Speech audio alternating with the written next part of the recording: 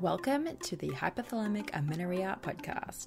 I'm Danny Sheriff, your host, certified fertility awareness practitioner, functional nutrition counselor, and founder of the HA Society, and of course, an HA recovery coach who has walked where you currently are walking. This is the place to come if you care about getting your period regularly. This podcast aims to educate, inform, and keep you motivated on your period and HA recovery track. So let's dive in. But last thing, nothing on the show should be taken as medical advice, so please seek the advice of your physician.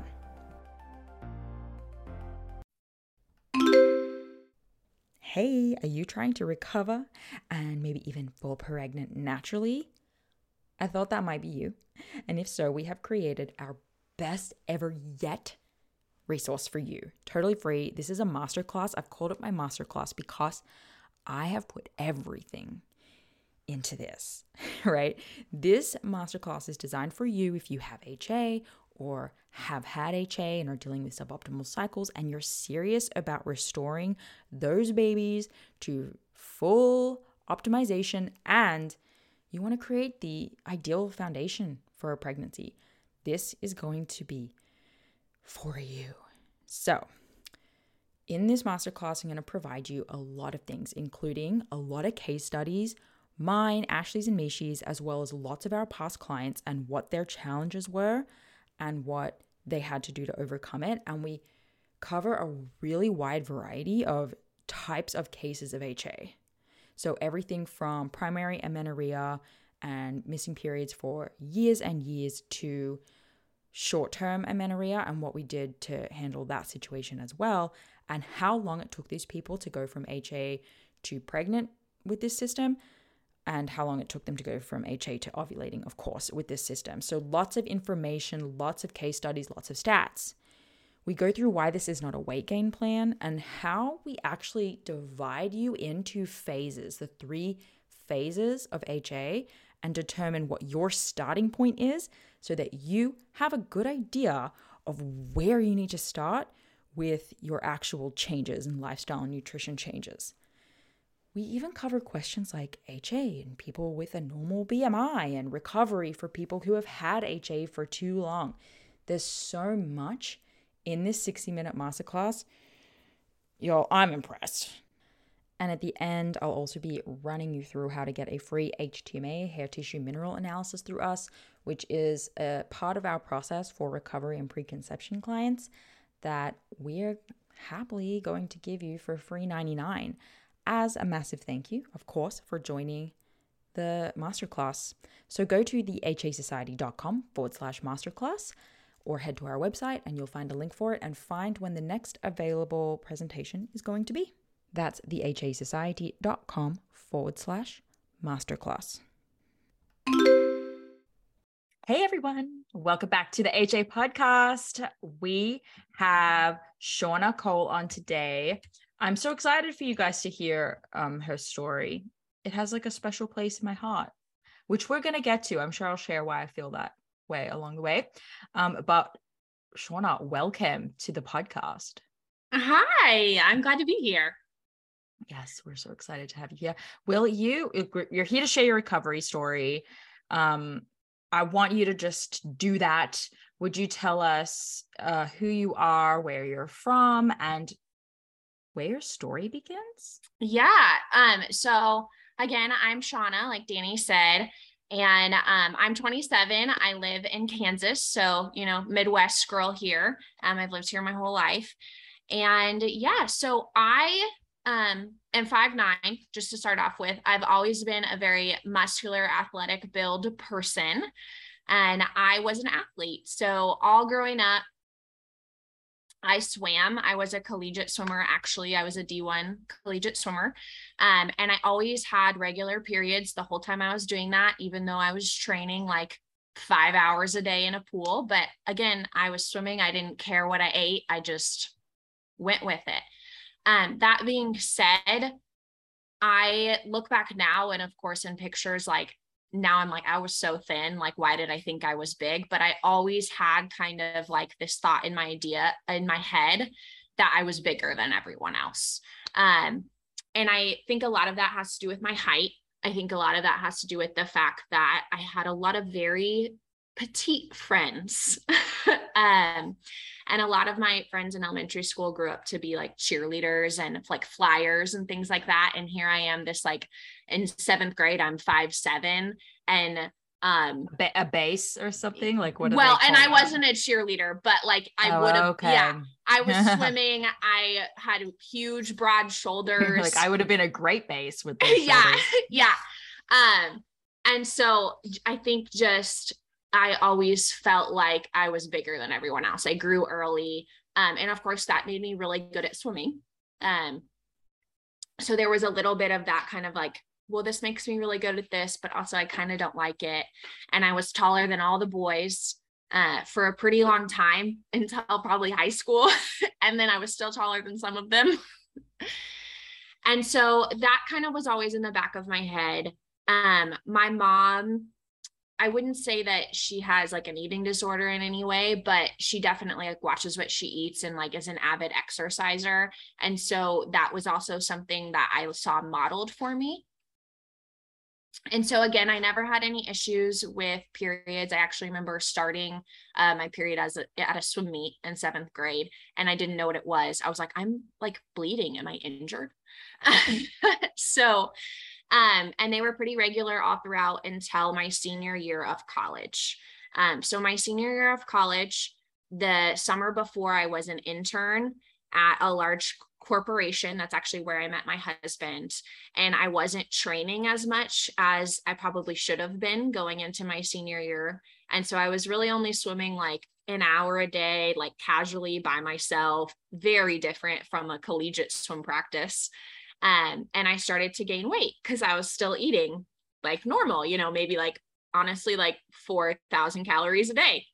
And so, I decided, since I only had one more swim season left till I was officially retired, that I should learn how to eat like a normal adult and not a collegiate swimmer. And so, you know, I started like not eating dessert. I was like looking at like kind of like recipes for lower calorie things. And like when I did make dessert, I made like the lower calorie desserts. And I think, I don't know, maybe I lost 5 pounds of what I had gained back. So I was still having regular periods. It wasn't a huge thing. I could never fully commit to it because I just wasn't that invested in it.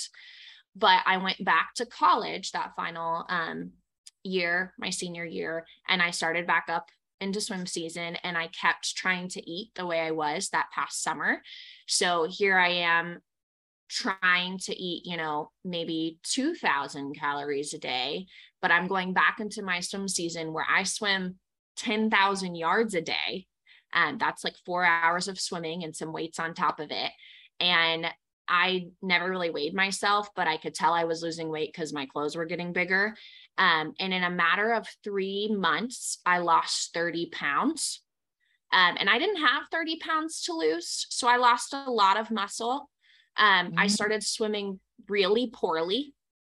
And it got to the point where, and I was sort of like kind of in denial the whole time. Like I was like, I've lost like a little bit, but whatever.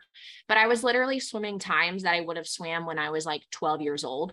So I was really not swimming very well at all. That's so interesting. Did you have coaches be like, hey? Yeah. So at first, like when it first started losing a little bit, like people were like, you look awesome. Like, and I would get comments like that. And then about a month later, when I was like starting to swim poorly, and like obviously these people see me in a swimsuit every single day. So like, you can't hide anything. And I started to get more like, hey, are you eating enough? Like, what'd you have for lunch today? And then progressively it got to the point where I was pulled aside by my coaches, and they basically said that I had to gain weight in order to finish the season and be able to swim at our conference championship. So then, of course, in my head, like this, like almost like switch flipped. And I was like, I just let my body image issues ruin 17 years of like working towards this goal of mine. And again, I still had some competing thoughts, like, maybe I just want to quit and like, they don't understand. And like, this is stupid and things like that. But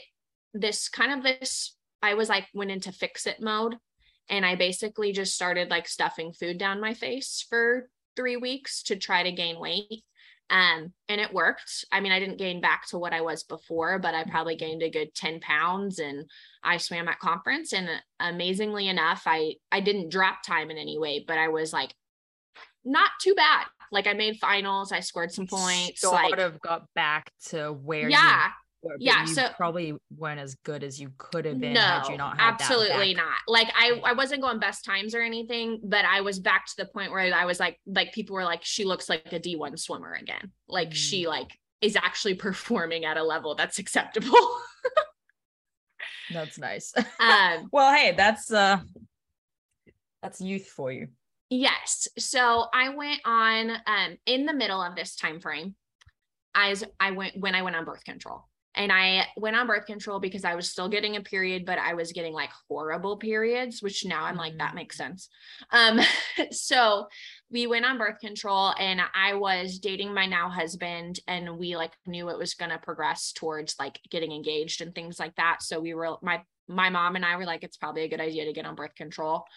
And as soon as I went on birth control, like nothing, shut down. And the doctor, like I was always expressing concerns about it. And every time a doctor would just be like, well, it's just the kind you're on. Most people don't have a period with, which I have actually looked. That is very common for the kind I was on. But that makes me wonder what's going on with that one. It's called low estrogen. It's a very low estrogen pill. And so people either get light periods, or a lot of times they don't build up enough of the lining to shed. And obviously they're not ovulating, but you know what I mean? So I just went with it for the next like 5 years. When I quit swimming, I kind of moved more into running, and I started training for marathons, and I would run like 6 miles a day before work. And to me, that wasn't weird because I used to swim 4 hours a day. So like, to me, like an hour of exercise a day was not strange. And I never I had put on weight during that time and kind of got back to where I had been before I had lost that 30 pounds in college. So my body was shaped differently because I had lost muscle, and, composition had changed, but I was probably back to around the same size. Granted, that's the same size as someone who swims 4 hours a day and was a collegiate athlete. And I was now like working in a corporate office, like trying to be an adult. So, I didn't really think that there was a problem there. I didn't really have a lot of like food rules in any sense. I mean, like I was I would say somewhat careful about like desserts and things like that, but it was mainly the addiction, like to exercise and feeling like I had to do that every day to start my day. And that had slowly, like, we moved, I took a new job, I became a teacher, all these things. I went through a master's program, and I slowly kind of had cut down a little bit on the running. And again, I'm kind of getting back more to that size like I kind of was for a long time. So I didn't think there was an issue. But I always in the back of my head had some like body image issues, and always thought that I was large. And so I had been married for 3 years. Yes, 3 years. And I got off birth control. This was like right at the start of COVID. So that would have been 2020, right? Or would have been 2021. Oh, you just cut out. I can't hear you. There you go. I said, would what exactly be 2021? I'm trying to think what year I got off birth control. Oh, okay. But one or the other. Yeah, 2020 or 2021. I've been married for about 3 years. We decided we wanted to start in a couple of months trying to have kids. So I got off birth control with the idea that my period would come back and we'd be able to start trying to get pregnant. And I got off, and within a month, and they tell you to wait 3 months, to like get any tests done because Right. I'd been on it for so long, and they were like, it's going to take a while for your hormones to get back. And I got some spotting. I got a little bit of cervical mucus. Like I got some things that were kind of like my hormones were trying to work, but they weren't. And again, everyone just kept telling me like, you're just really stressed out. Maybe you need to decrease the exercise just a little bit. But in the back of my head, I just knew that like it was a larger problem than that. And I think one, that kind of stems from the anxiety of like, I'm going to have trouble getting pregnant. But I also think I just knew like this was an issue. And so that's when I started like digging in and kind of becoming obsessive about like HA recovery and like what I needed to do and all these things. I found a dietitian, and I was having a lot of bad GI symptoms when I got off the pill. And so we were sort of like, we probably need to solve some of these GI issues. And she was sort of like, actually, like running in the morning fasted is really bad for your digestive system. And like it's the other way around. Yeah. And so we, without necessarily coming from like an HA recovery approach, like we went at it more of like she was just overall like health wise, what are some things I needed to change? So I started eating a lot more in the morning. I did not work out in the morning anymore. I was still jogging like a little bit, but it was like a walk, run, jog for like 30 minutes. And I changed what I ate, tried to get a lot of healthy fats in there because I did not eat very much fat. I had a lot of protein and carb in there. Tried things like that. I actually did like the low FODMAP diet for a little bit, to kind of, and went through, actually had SIBO. And I went through kind of some protocol for that, which sounds like it would decrease how much I ate, but we were working to increase it. So it didn't. And I did that and I felt a lot better. And again, I was getting some spotting. I was getting some things like my hormones were trying, but I had not had any sort of like period yet. And then I'm a teacher. I was also in the middle of coaching season. I was the head coach of the swim team. And so like we had state, we have all these things coming up. I was really busy. And so then, and the dietitian was like, I have a feeling when summer hits, you're going to get a period. And so 2 weeks before summer started, I was like, I'm going to quit running for 2 weeks and just walk the dog and do nothing else and see what happens. And 2 weeks later, literally 2 days after school got out, period arrived. Period. Yeah. That's fun. It's fun how in tune you can get with what, like you can kind of sense it when you've seen it enough, when someone's going to get it. Yeah. So I got one, it was like the beginning of summer and I was so excited, but it was very light. It almost made me more nervous, like, cause I was like, now I have to get another one. and I knew like, I mean, like we could start trying, like we could have unprotected sex, but I knew we weren't going to get pregnant. Like, I was like, it's not like really possible yet. So then I started taking my temperature. I went all into the fertility awareness method, researching all the things. I got a temp drop band. That was like my birthday present. Hey, why not? And I started tracking, and about 4 weeks later, and through this time, like I was just walking, I was keeping up with all the things the dietitian was having me do. I actually found a fertility dietitian and did like some testing on some vitamins and minerals and things in my body that were a little off. So I started taking some targeted supplements to try to help with that. Went on a prenatal, things like that. Tried to just get a ton of sleep. And I had added in some like light weightlifting and like with the walking, but I was not back to running. You also have to remember, like I was a teacher, so it was in the summertime. Like if I don't do any exercise, like I literally don't do anything because I don't leave my house. Like there's not a lot of walking in there. So like the walk wasn't in the grand scheme of thing, like that much activity. And so then I remember I went to a teaching conference and I went to the bathroom and I just saw like a ton of cervical mucus. And I was like, I think I'm ovulating. Yeah. And I was like, oh my gosh, like, okay. And of course, when I had periods, like way back that my whole life, like I didn't I probably wiped and was like, ew, what is that? Like, you're just like, oh no, something's wrong. Right. So like, that was never something I like, I'm like, oh my gosh, this is like what I've read about. And I saw it for like 3 days in a row, and my temperature went up because I had the temp drop with me.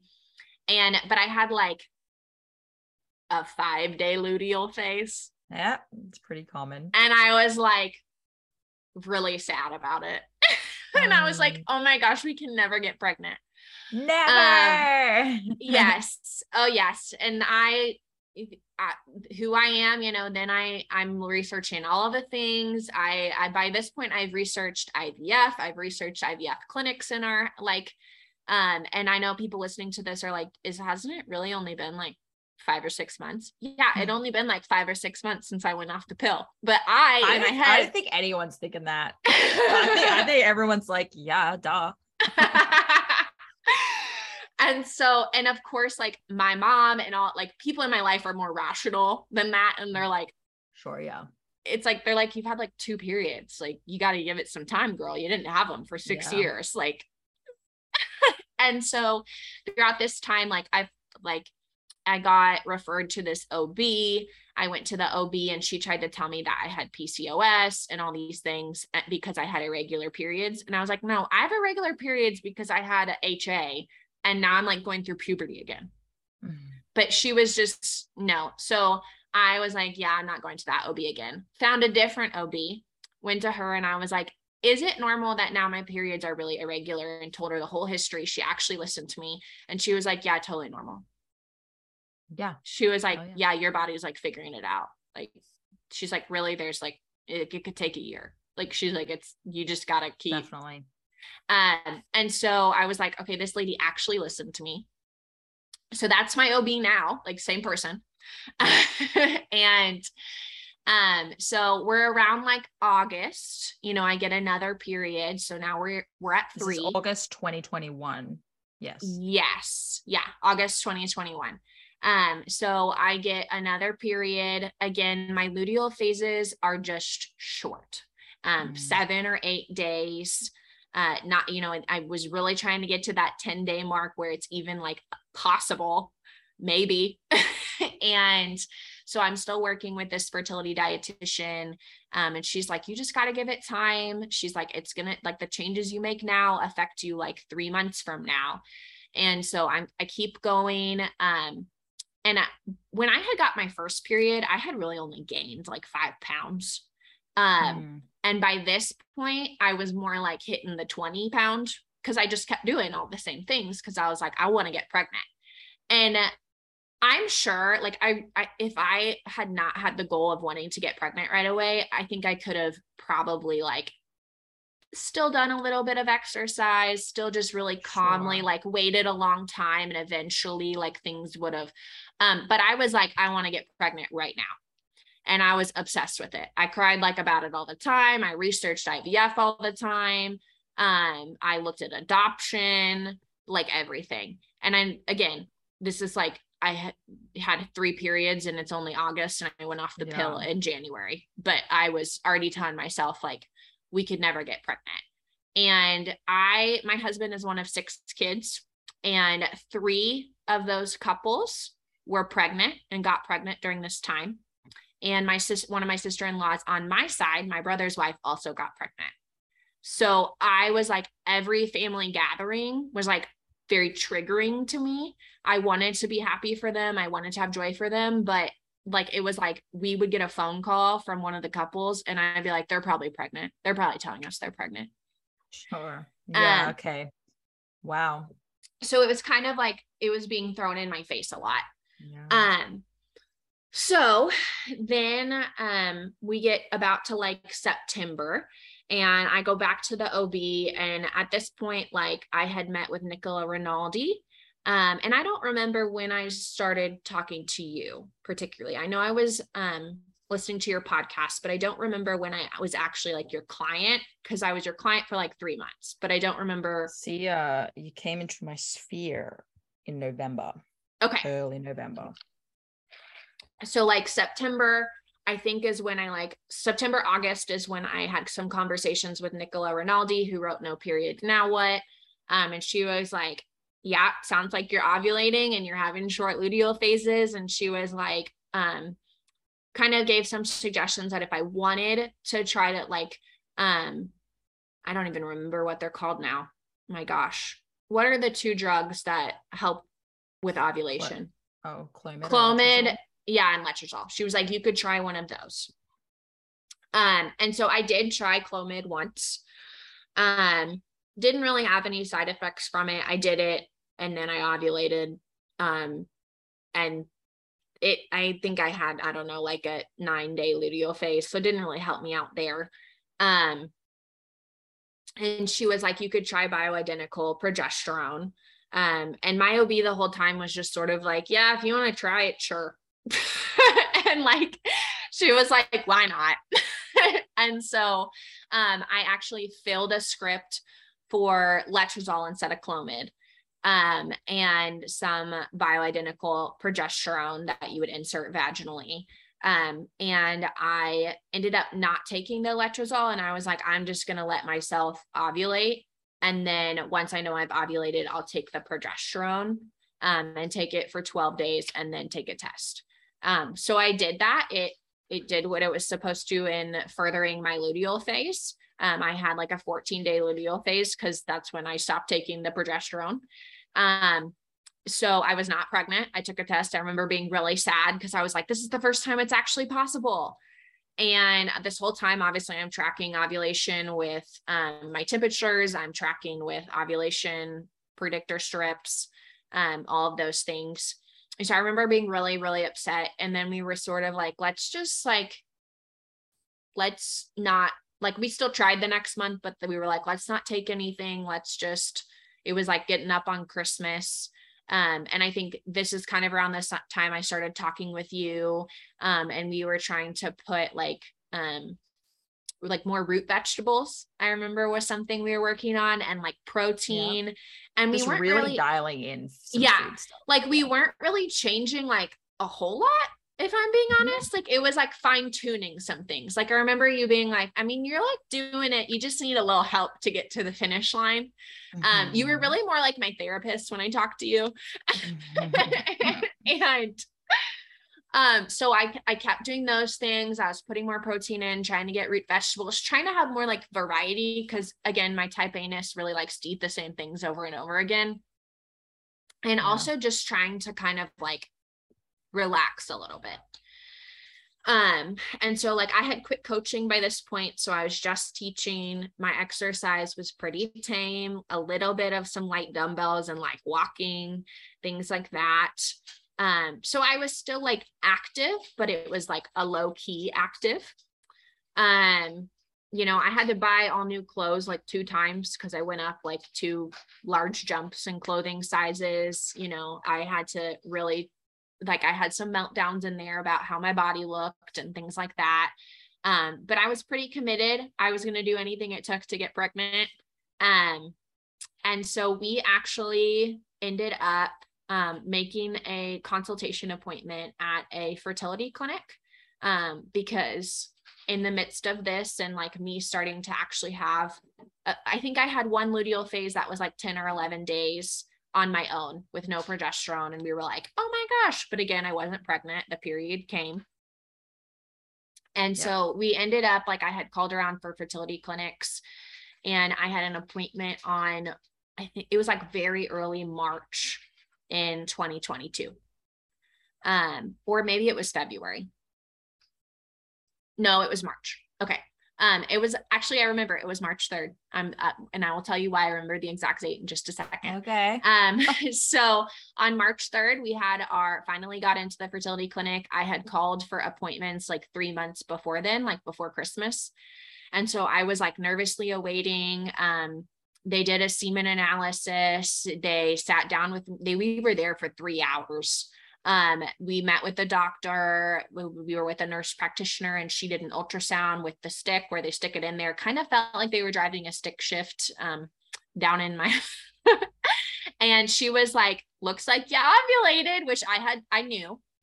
And she was like, they were basically like, okay, you really only had like a couple of periods where this was possible. was really what they were telling us. And they were like, and like, really, there's only like a 20% chance each side. Like they were very like, you don't have infertility, but I understand that you might want some help because this has been a really long process.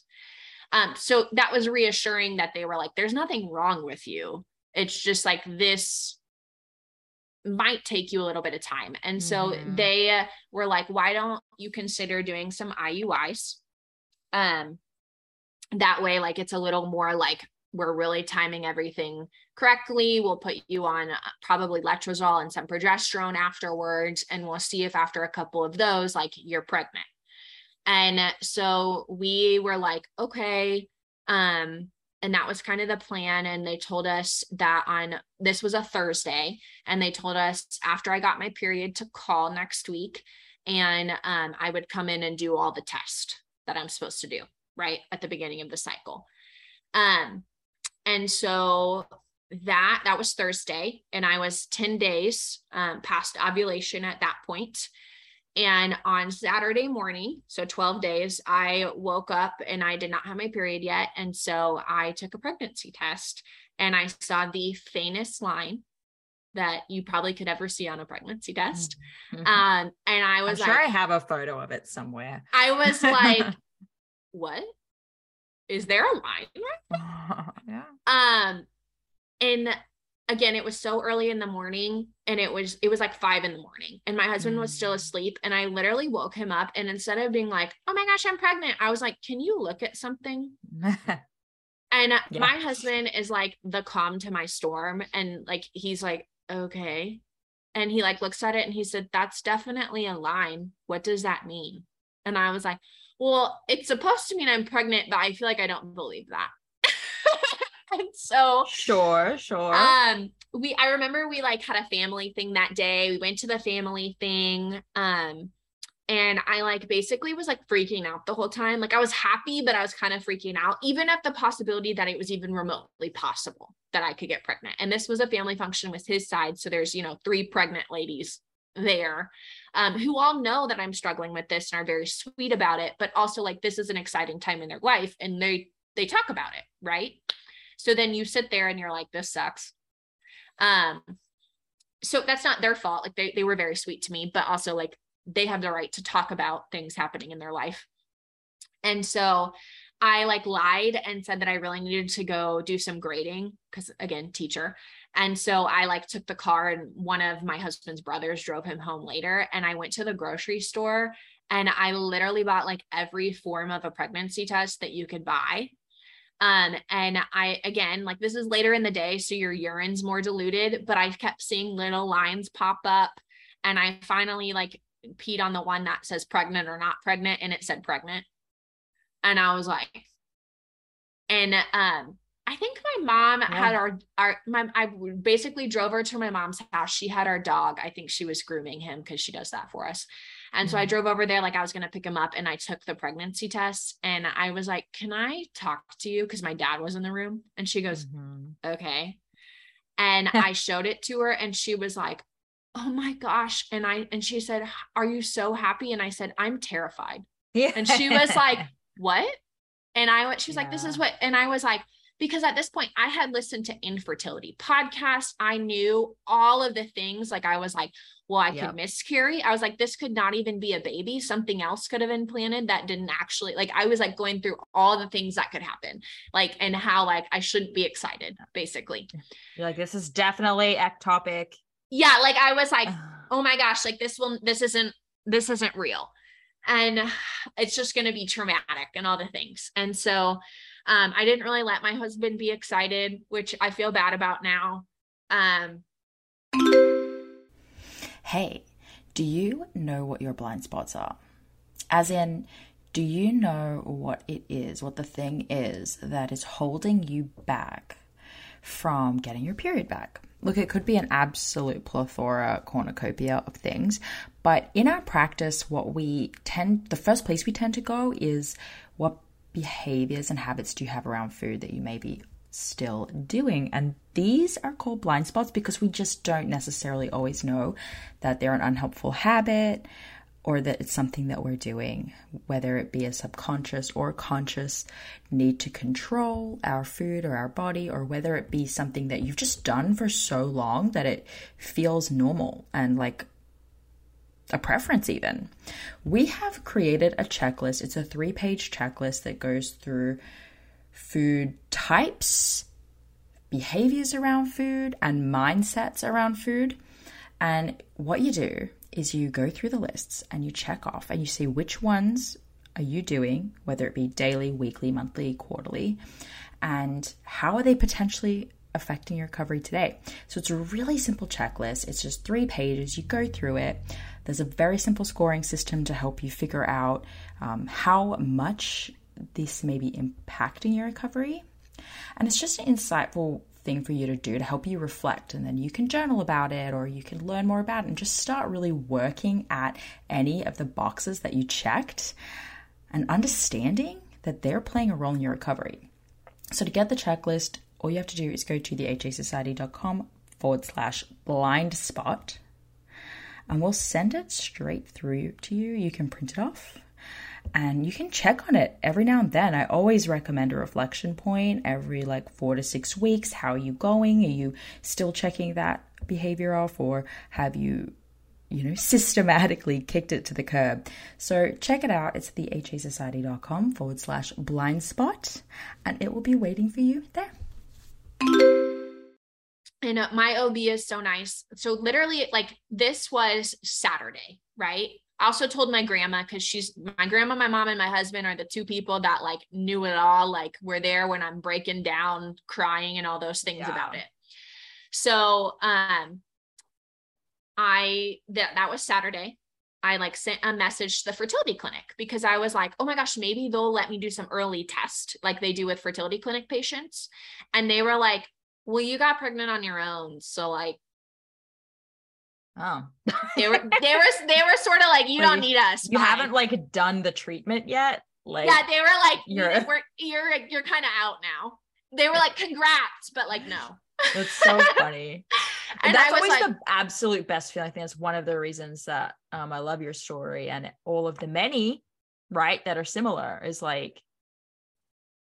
you went down the route. You were about to get the treatment, but you kind of kept going, just in case, and I really wanted them to want me to come in, and they were like, no, sorry, you need to hit up your OB's office. And so I messaged my OB, and I'm like, I was about to go to the fertility, we went to the fertility clinic. We were about to start treatments, and I have a positive pregnancy test. What? And she was like, okay, come in for an appointment. And so she literally got me in that Monday. So I'm legitimately 4 weeks pregnant. Yeah. And she was like, all right, let's do our prenatal stuff. She's like, let's get your blood tested. Let's do all the things. She got my HCG level back. It was very normal for a 4-week pregnant person. And she was like, we can't do an ultrasound till at least she had a level. I don't remember what the level was, but she wanted it to be a certain level of HCG before I could get the ultrasound. So she wasn't you have to wait till 8 weeks. She was probably just wanted to make sure they were doubling. Yes. And she knows that I'm extremely type A and kind of neurotic. And so she was like, and you can come back once a week until then to test your HCG. Sure. So that's literally exactly what I did.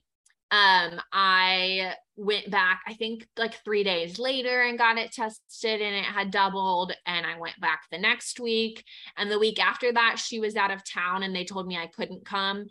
So I went to a private lab to have it done because, again, I'm a little bit crazy. And my husband was like, are you serious? And by this point, I was taking a couple pregnancy tests every day. I had to take a pregnancy test to remind myself that I was pregnant. Yes. And I would line them up on the bathroom counter, and my husband would come in and be like, can we throw these away? Bless. At least I finally ordered some cheap ones off Amazon to continue to do that, because he was like, you have to stop spending this much money on pregnancy tests. He was like, you're pregnant, please stop. And so at 7 weeks, I finally had the appointment. Oh, there was one at one point at school. I did throw up 3 times in the hallway. Luckily it was during it was not during passing period. So at that point I was like, oh, I'm getting pregnancy symptoms. And I ended up having to take a day off work because I was so nauseous. So that was before the ultrasound. The following week at 7 weeks and 2 days, I think, we had our first ultrasound. And I was so nervous. And I had already looked up like, okay, if you see the heartbeat and it's this at 7 weeks, like what's the percentage of miscarriage, which it is pretty low after that. And she looked great. You saw like she kind of looked like a little squirrel. And she had like a heart rate of like 150 something. And they were pretty much like, that's kind of it, but like, congratulations. And so we had our little pictures. At that point, we told like our family members, like my husband's parents and like our brothers and sisters and things like that. And again, like these were people that like several of them cried for us because they were so excited and they were like, wait, seriously? Yeah. Because they knew like I was telling them like, we're going to a fertility clinic. I'm really struggling with this. Like, it's really hard for me. Did you also tell them like, did those people who knew about the fertility clinic, do you tell them like, and I did this without the treatment? Yeah. Well, my brother, it was really funny because I had called my brother after the fertility clinic appointment and I wanted him to know like, hey, I'm going to start going through this and I need you to know. And I don't really need you to say anything. I just need you to like know this is going on. And he was so sweet. And that was on Thursday. And then, so this is a couple weeks later and I said, I'm pregnant. I found out I was pregnant 2 days after that appointment when I called you. And he said, like on your own? Yeah. And I was like, yeah. And he said, like without any drugs? And I was like, yeah. And he was like, okay.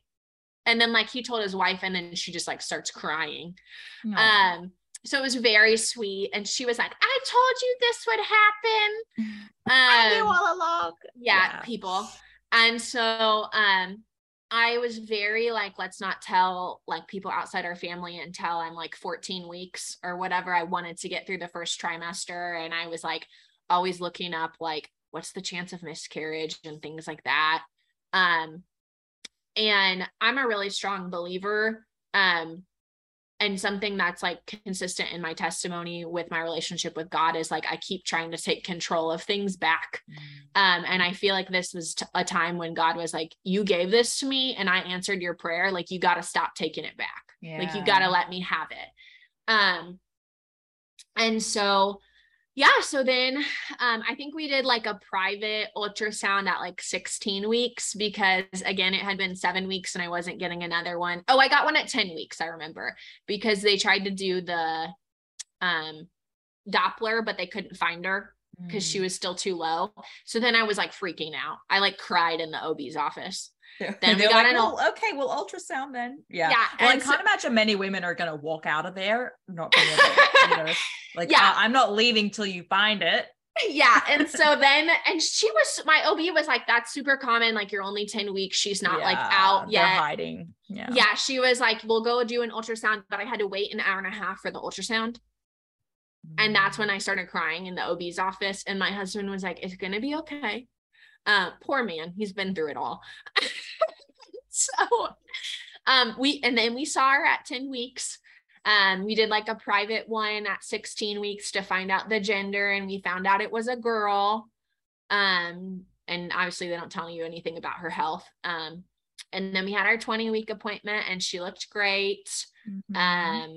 So like at this point, like I was like, I'm having a baby. But like, I was even like, we didn't really like get to town on the nursery until I was like in my 3rd trimester.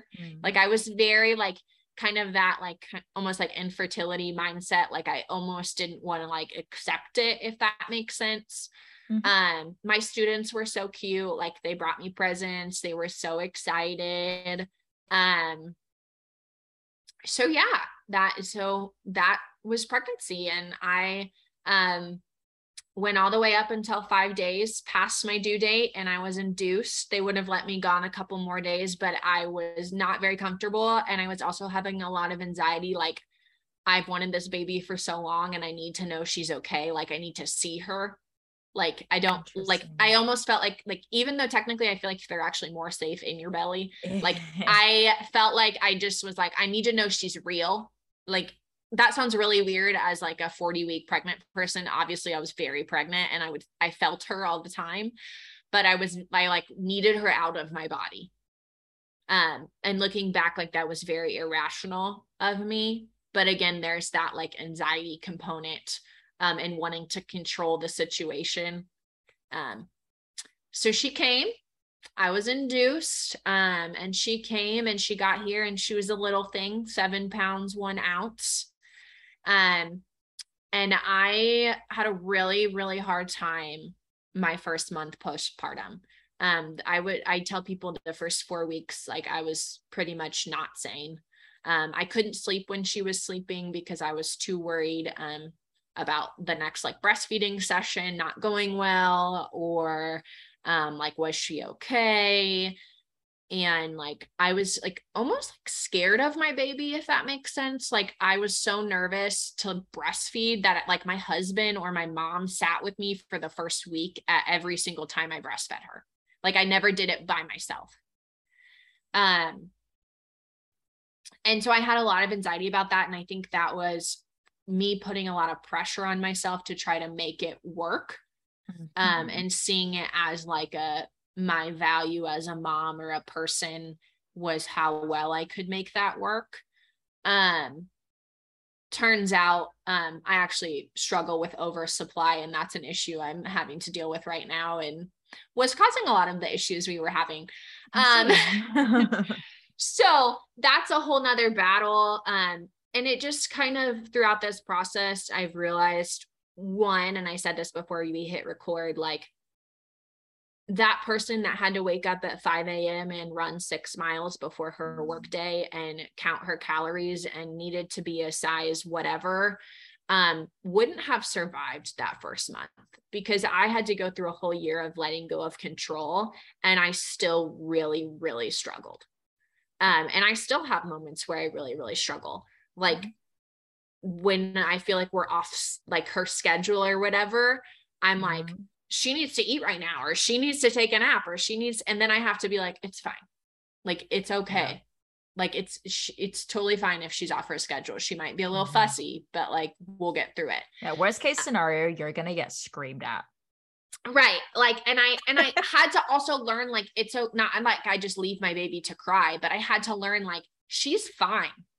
Yeah. Like if she's a little fussy, like, but I've met all her needs. Like she's eaten, she's changed. She's like, I tried to hold her and comfort her, like all gone down the list. Like sometimes she's just going to be mad.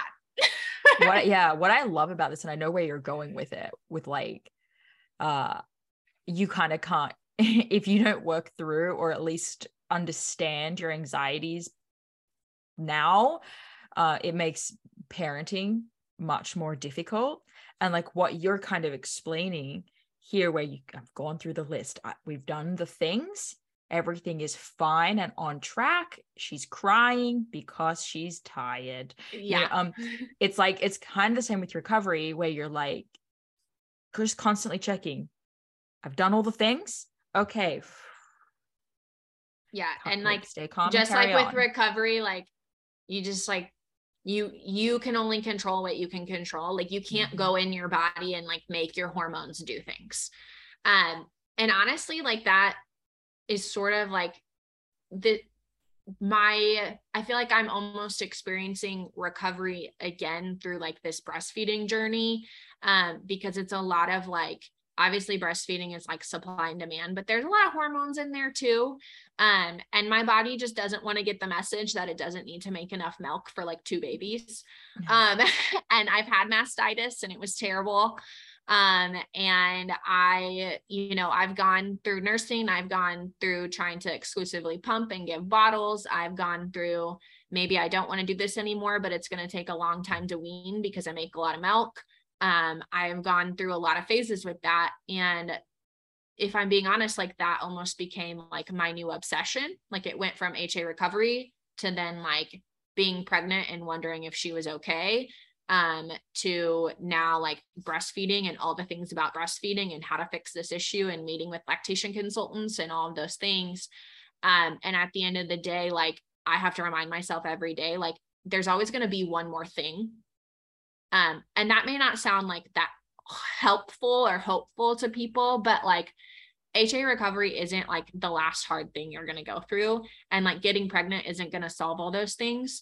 And yes, like, am I 100% like, I'm so glad I went through that. I'm so glad I had my daughter, and there's a whole testimony in that. But like something my mom always tells me is like, even after the breastfeeding thing's done, like then you're going to worry about something else. And then you're going to worry about My something mama else. is always worried about my 40-year-old brother and like what he's got going on, and like he's the problem child, you know what I mean? And I'm like, okay, so it doesn't stop ever. Yeah.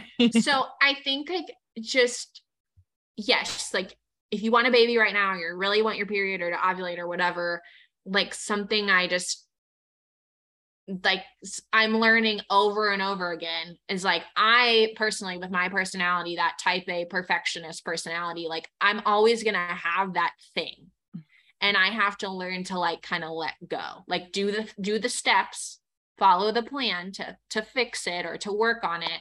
But like you got to live your life. You got to let it go.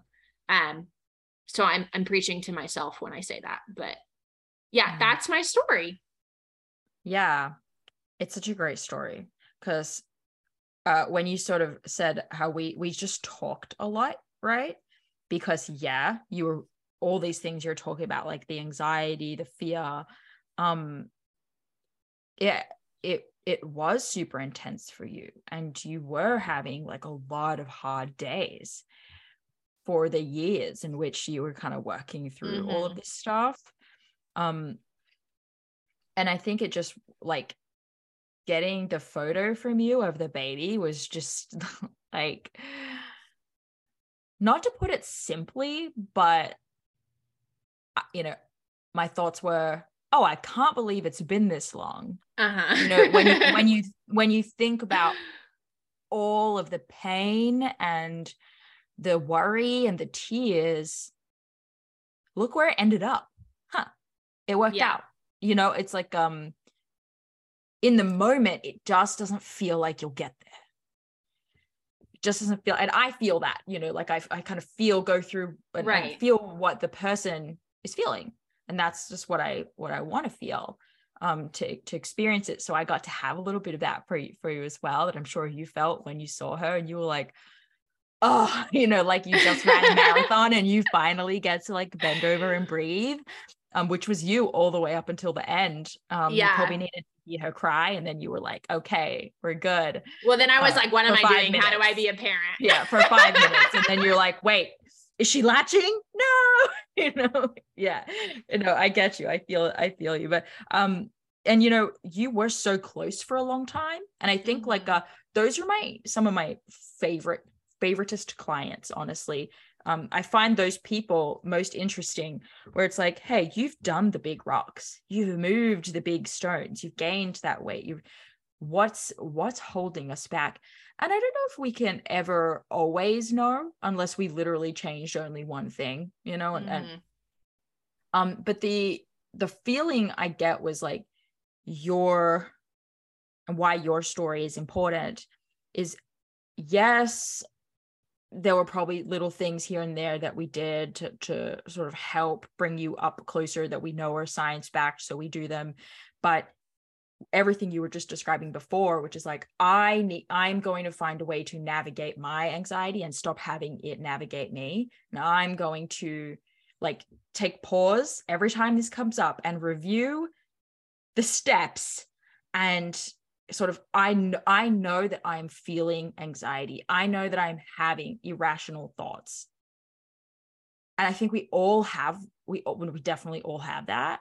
And being able to spot them and see them for what they are is really the only way to move forward, or else you will believe everything you're feeling. And that's where the spiraling happens, because you believe that it's true instead of realizing that it's just like a story. most of the time, and taking control of the stories so that you can actually write your narrative, Right. is so inspiring. I think a lot of people struggle with anxiety. You know, it's a very common symptom with people with hormonal issues. It's like very strongly linked to lack of estrogen, things like that. So for whatever reason someone has anxiety, there's probably a lot of people listening. And so you've already said a lot that I think is helpful, but for those who are going through this and experiencing that anxiety every day, every minute, they check their underwear and they check their temperature. Yeah, I've been there. You know, like what would you like to tell them? I think I would just say, and I've repeated it, and on this end, it's helpful. Like, one, you can't change your hormones in a day. It takes time. And I'm on the other side and I'm talking about a different hormone now, but I have to remind myself that every day. And to, like, you're going to get there. And I remember we had this conversation so many times because I would spiral to the worst case scenario. And you were like, so what's the worst case scenario? And I was like, I can never get pregnant. And you were like, so then what would you do? And I was like, well, I could try IVF or we could adopt and she was like, and you were kind of like, and would you be happy? And I was like, well, eventually. Yeah. I remember this. Yeah. And just to think about that and am I glad I went through it? Like, I'm on the other side, and that year and a half, like, I mean, it sucked. It did. I had so many family members that were pregnant. I had so many friends that were pregnant. I felt like people didn't understand, and I felt like I wasn't necessarily like thin enough to have this problem. And I felt like, because also I was so close for so long, like it didn't take me very long to get my period back, but to get it to the point where it was optimal to actually get pregnant took a lot of work. And I would always read those stories about, like, I'd even listen to your podcast and it'd be like someone just like ovulated and got pregnant, like without getting, like they put in the work for like, 3 months and then just like got pregnant. And they would like, I would have to turn off the podcast because I was like triggered by it. Like, yeah, it just, some of them are like, I don't relate to this. Yeah. Yeah. And so for those people that are just like in the thick of it and they're constantly trying, like, I know what that feels like, whether you're wanting a baby or whether you're just like wanting whatever your goal is there. And you're gonna find, like, your life is going to find the place that it should be at, whether you're a believer or not. But whatever you believe in, like, it's gonna find where you should be. Yeah. And like patience for a type A, HA type person is the thing we lack the most. But even when you get to that destination, whatever it is, whether that's having a baby, whether that's like just having regular cycles and getting back to exercise, if, for example, if you're that person, like, you're going to go back to exercise and you might have a month where you are a little messed up and you got to figure out and take a step back and or like your postpartum story, or when I eventually am to a point where I might have a period postpartum, like, am I going to be back in like full HA? No, but I'm going to have to take some time to like adjust where my body is and be patient, and just give yourself some grace. And that baby steps are okay. They are okay. Thank you for that. Yeah. And to take the pressure off. Like, you don't have to be perfect. I really appreciate that. I feel like it's coming up a lot right now in like conversations I'm having. So I completely agree that, like, it's okay that, you made, like, you got one extra day on your luteal phase this month, or that it was the same this month, or that it maybe even was a day shorter. Like, it's okay. It's not about day to day, month to month. It's kind of about like, what am I doing consistently? When I zoom out, how is that looking? Yeah. And then focusing, yes, one day at a time in terms of what can I do today to best serve me. But in terms of like deciding if you get a gold star or not today, that kind of thing isn't helping. I think, and this isn't like, I think everyone should recover and work on those things. But I think something my mom said to me was actually really helpful. It was a moment when I was crying and I couldn't get pregnant. And I was like, I can't do the one thing my body was made to do. And I might cry when I say this, but she was like, that is not what you were made to do. Like, you were not made to reproduce. You were not made to have periods. Your period doesn't define you, whether or not you ovulated or you're like, she's like, that doesn't define your worth as a person. Mm-hmm. And I think sometimes I just like sit in that, like, I'm just like, my ability to reproduce or have a baby or breastfeed or anything that you're putting pressure on, like, that's not where your worth is. So wherever you are in this journey, like, keep working towards your goal, but don't find your identity in that. And it's hard when that's all your focus is. Like, every time you go to the bathroom, you're checking for cervical mucus, you're checking your temperature every morning. It's the first thing you do and things like that. But like, don't let it control your brain. I remember at one point you were like, you need to listen to some different podcasts. Yeah. I was like, hey, let's just true crime. Like, let's just read some Harry Potter, okay? You need to like not research this anymore. And if I'm being honest, like, big one. My lactation consultant literally said, stop following like breastfeeding accounts on Instagram. Like, she was like, girl, just like do what we're talking about and stop like researching, stop. Like, she's like, live your life. This is just one component of it. So, and I'm assuming a lot of people that listen to this are just like me. So take the pressure off. Don't let it be your identity. Totally. Like, yeah, it's like put a boundary up, right? Because I know if you stop researching completely, you know, sometimes, again, baby steps, you're like, oh, but you know, can you choose like the one podcast that you like, or can you, I don't know, if you do have a coach or work with someone, you know, can you keep it to like that 1 hour conversation that you're having per week or whatever it is, and sort of put that boundary up. Say, okay, this is my opportunity to check in and see how I feel like I'm going, but then I step back. So that way you don't feel like you're out of control of the process, right? Because that's really scary, but you are lightening the reins up a lot, and that's very freeing, because hyper focusing and hyper consuming this stuff is very overstimulating as well. Yes. And really that is just replacing the obsession, right? Like, my obsession with exercise was replaced with my obsession of getting pregnant, was replaced. Like, that's like honestly the cycle that needs to be broken so that you don't end up in HA again. Totally.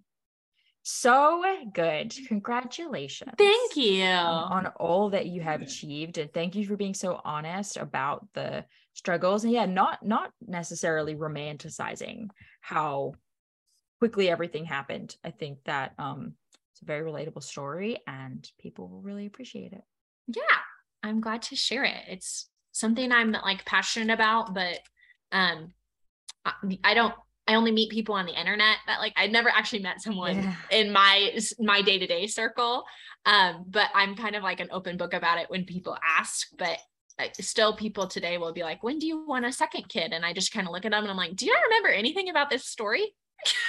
I'm like, I mean, we'd like one, but like, I'm not in control of that. Totally. Yeah. I mean, I asked you, but I could totally imagine you being like, yeah, I have a plan.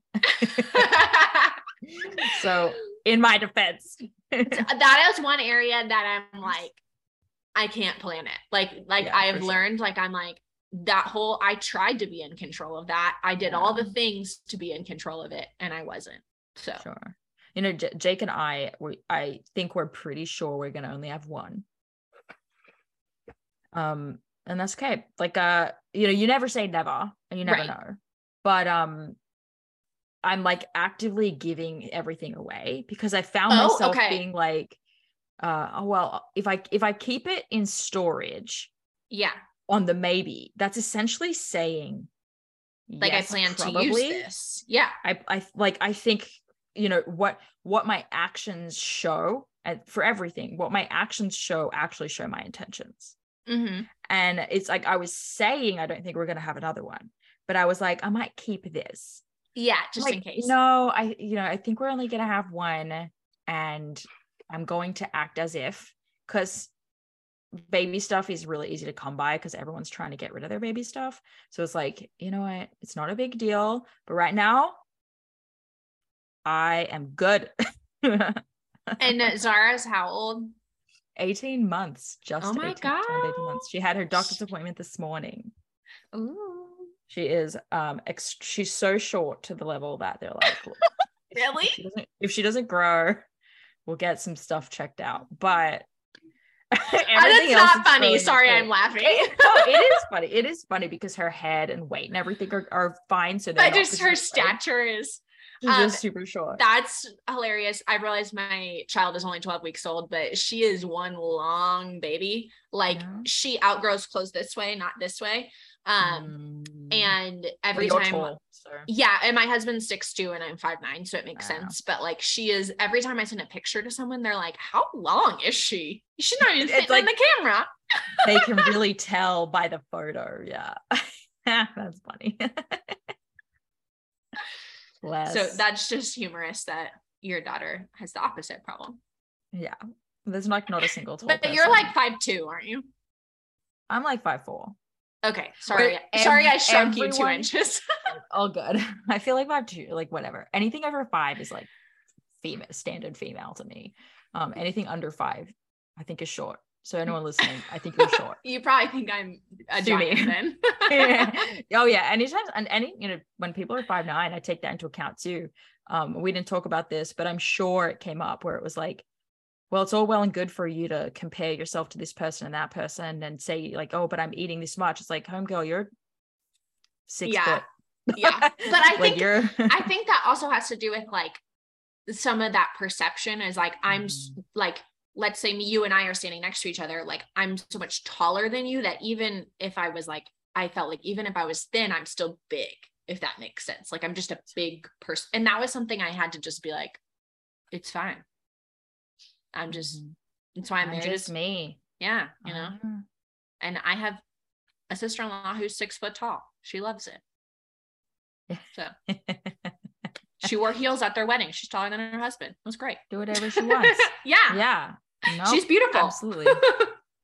The whole like, that's just a whole other thing. But appreciate it. Love your story. I hope people resonate. If you do, please let us know. Always happy to pass on feedback to the guests. So, write us in and share. And everyone, subscribe to this and all of that stuff that I never remember to say. We will talk to you guys next week. And Shawna, thank you so much. Hey there, it's me, Danny, and I want to tell you about Temp Drop as a fertility awareness method tracking option.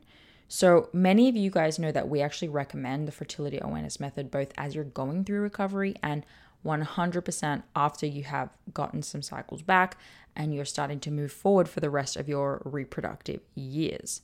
So Temp Drop itself is a wearable fertility monitor and we love it. It's a wearable device, so you put it around your arm and you can use that instead of taking your temperature manually with a thermometer each morning. So I'm personally a big fan of the manual tracking. All of us at the HA Society are. And that's the method that we use, just using a good old thermometer. We use that with our clients because it's the best way to use it as a diagnostic tool as a practitioner. And it's also the best way to ensure if you're trying to avoid pregnancy that you don't get pregnant. However, manual temping for many reasons is just not always an option. When you're in the middle of recovery, again, we do recommend manual temping, but once you're cycling, the Temp Drop is actually a really great hack. So it gives you basically everything you need to effortlessly track your fertility status, like where you are in your monthly cycle. So you wear the Temp Drop sensor while you're sleeping for accurate basal body temperature readings without the stress of early morning wake-ups. So I personally love this because with a toddler, my wake-up times are all over the place and the occasional sleep disruptions make using an oral thermometer a lot more difficult. So Temp Drop's accompanying charting app enables you to track an array of symptoms alongside your basal body temperature. This includes tracking your cervical mucus if you've been using OPKs, and then it also gives you sleep insights too. So you can combine these fertility signs all in one place, and that will help you identify your fertile window, confirm ovulation, plan for your period, and if you're trying to get pregnant, identify whether or not you are pregnant. So whether you're trying to conceive or avoiding pregnancy, or you want to chart for health reasons like HA recovery, making sure your cycle's not slipping back in the HA direction, Tempdrop makes fertility awareness accessible to all women, even if you don't have regular cycles or sleeping patterns. So track your ovulation in real time with the Tempdrop, and we are lucky enough to have a 15% off code. So if you go to their website, they're usually having a sale, but you can stack this code on top of the existing code. So just go to tempdrop.thehasociety.com and use the code AFHA Society. I think too, if you just go to tempdrop.com and use AFHA Society at the checkout, that will work too. So happy temping and good luck. This episode is brought to you by Grassland Nutrition beef liver capsules. Did you know that in terms of nutrient density, beef liver actually blows vegetables and fruits out of the water? If you're a client of mine, you have already been instructed to eat beef liver either fresh or in capsule form. I recommend it for anyone and everyone who is, of course, dealing with amenorrhea and fertility challenges out there, but I may even recommend it for just everyone in general. Get your husbands on it, get your partners on it. If you have a history of HA and add on top of that maybe a history of the pill, maybe you've been pregnant before, through treatments or other, your body's been through anything, you're absolutely 100% dealing with a nutrient deficiency of some kind. And while it's true that testing is going to be the best way to understand those exact deficiencies, eating nutrient-dense, real food is going to be one of the most important next steps that you take with or without testing. So I've been using and recommending Grassland Nutrition beef liver capsules for years now. And the capsule form makes it so easy to get your liver in every day. And I appreciate the transparency of this product in particular above others. So in case you're wondering, it's completely natural. This is freeze-dried beef liver in capsules. It's organic, it's made from Australian beef, and my favorite of their products is the liver with kelp because of the iodine from the kelp, which is important for overall thyroid function, which is often low in women with underperforming hormones. So rather than eat seaweed snacks every day, I get to take this beef liver with the kelp for my iodine. So if you're recovering or working on a fertility journey right now, do not skimp the nutrient-rich source of beef liver. Get 10% off your order with the HA Society and support your favorite podcast along the way. They ship to most countries, so you should be covered. Just go to grasslandnutrition.net and use HA Society, just HA Society, at the checkout for the 10% off. That's grasslandnutrition.net with the code HA Society. Thank you so much for listening today, guys. Please subscribe to the podcast, and if you could head to iTunes specifically and leave a rating or review, that would help so much because it makes it easier for other people with HA who are Googling around to find the podcast really easily. So if you do that, you're doing a service to all of the women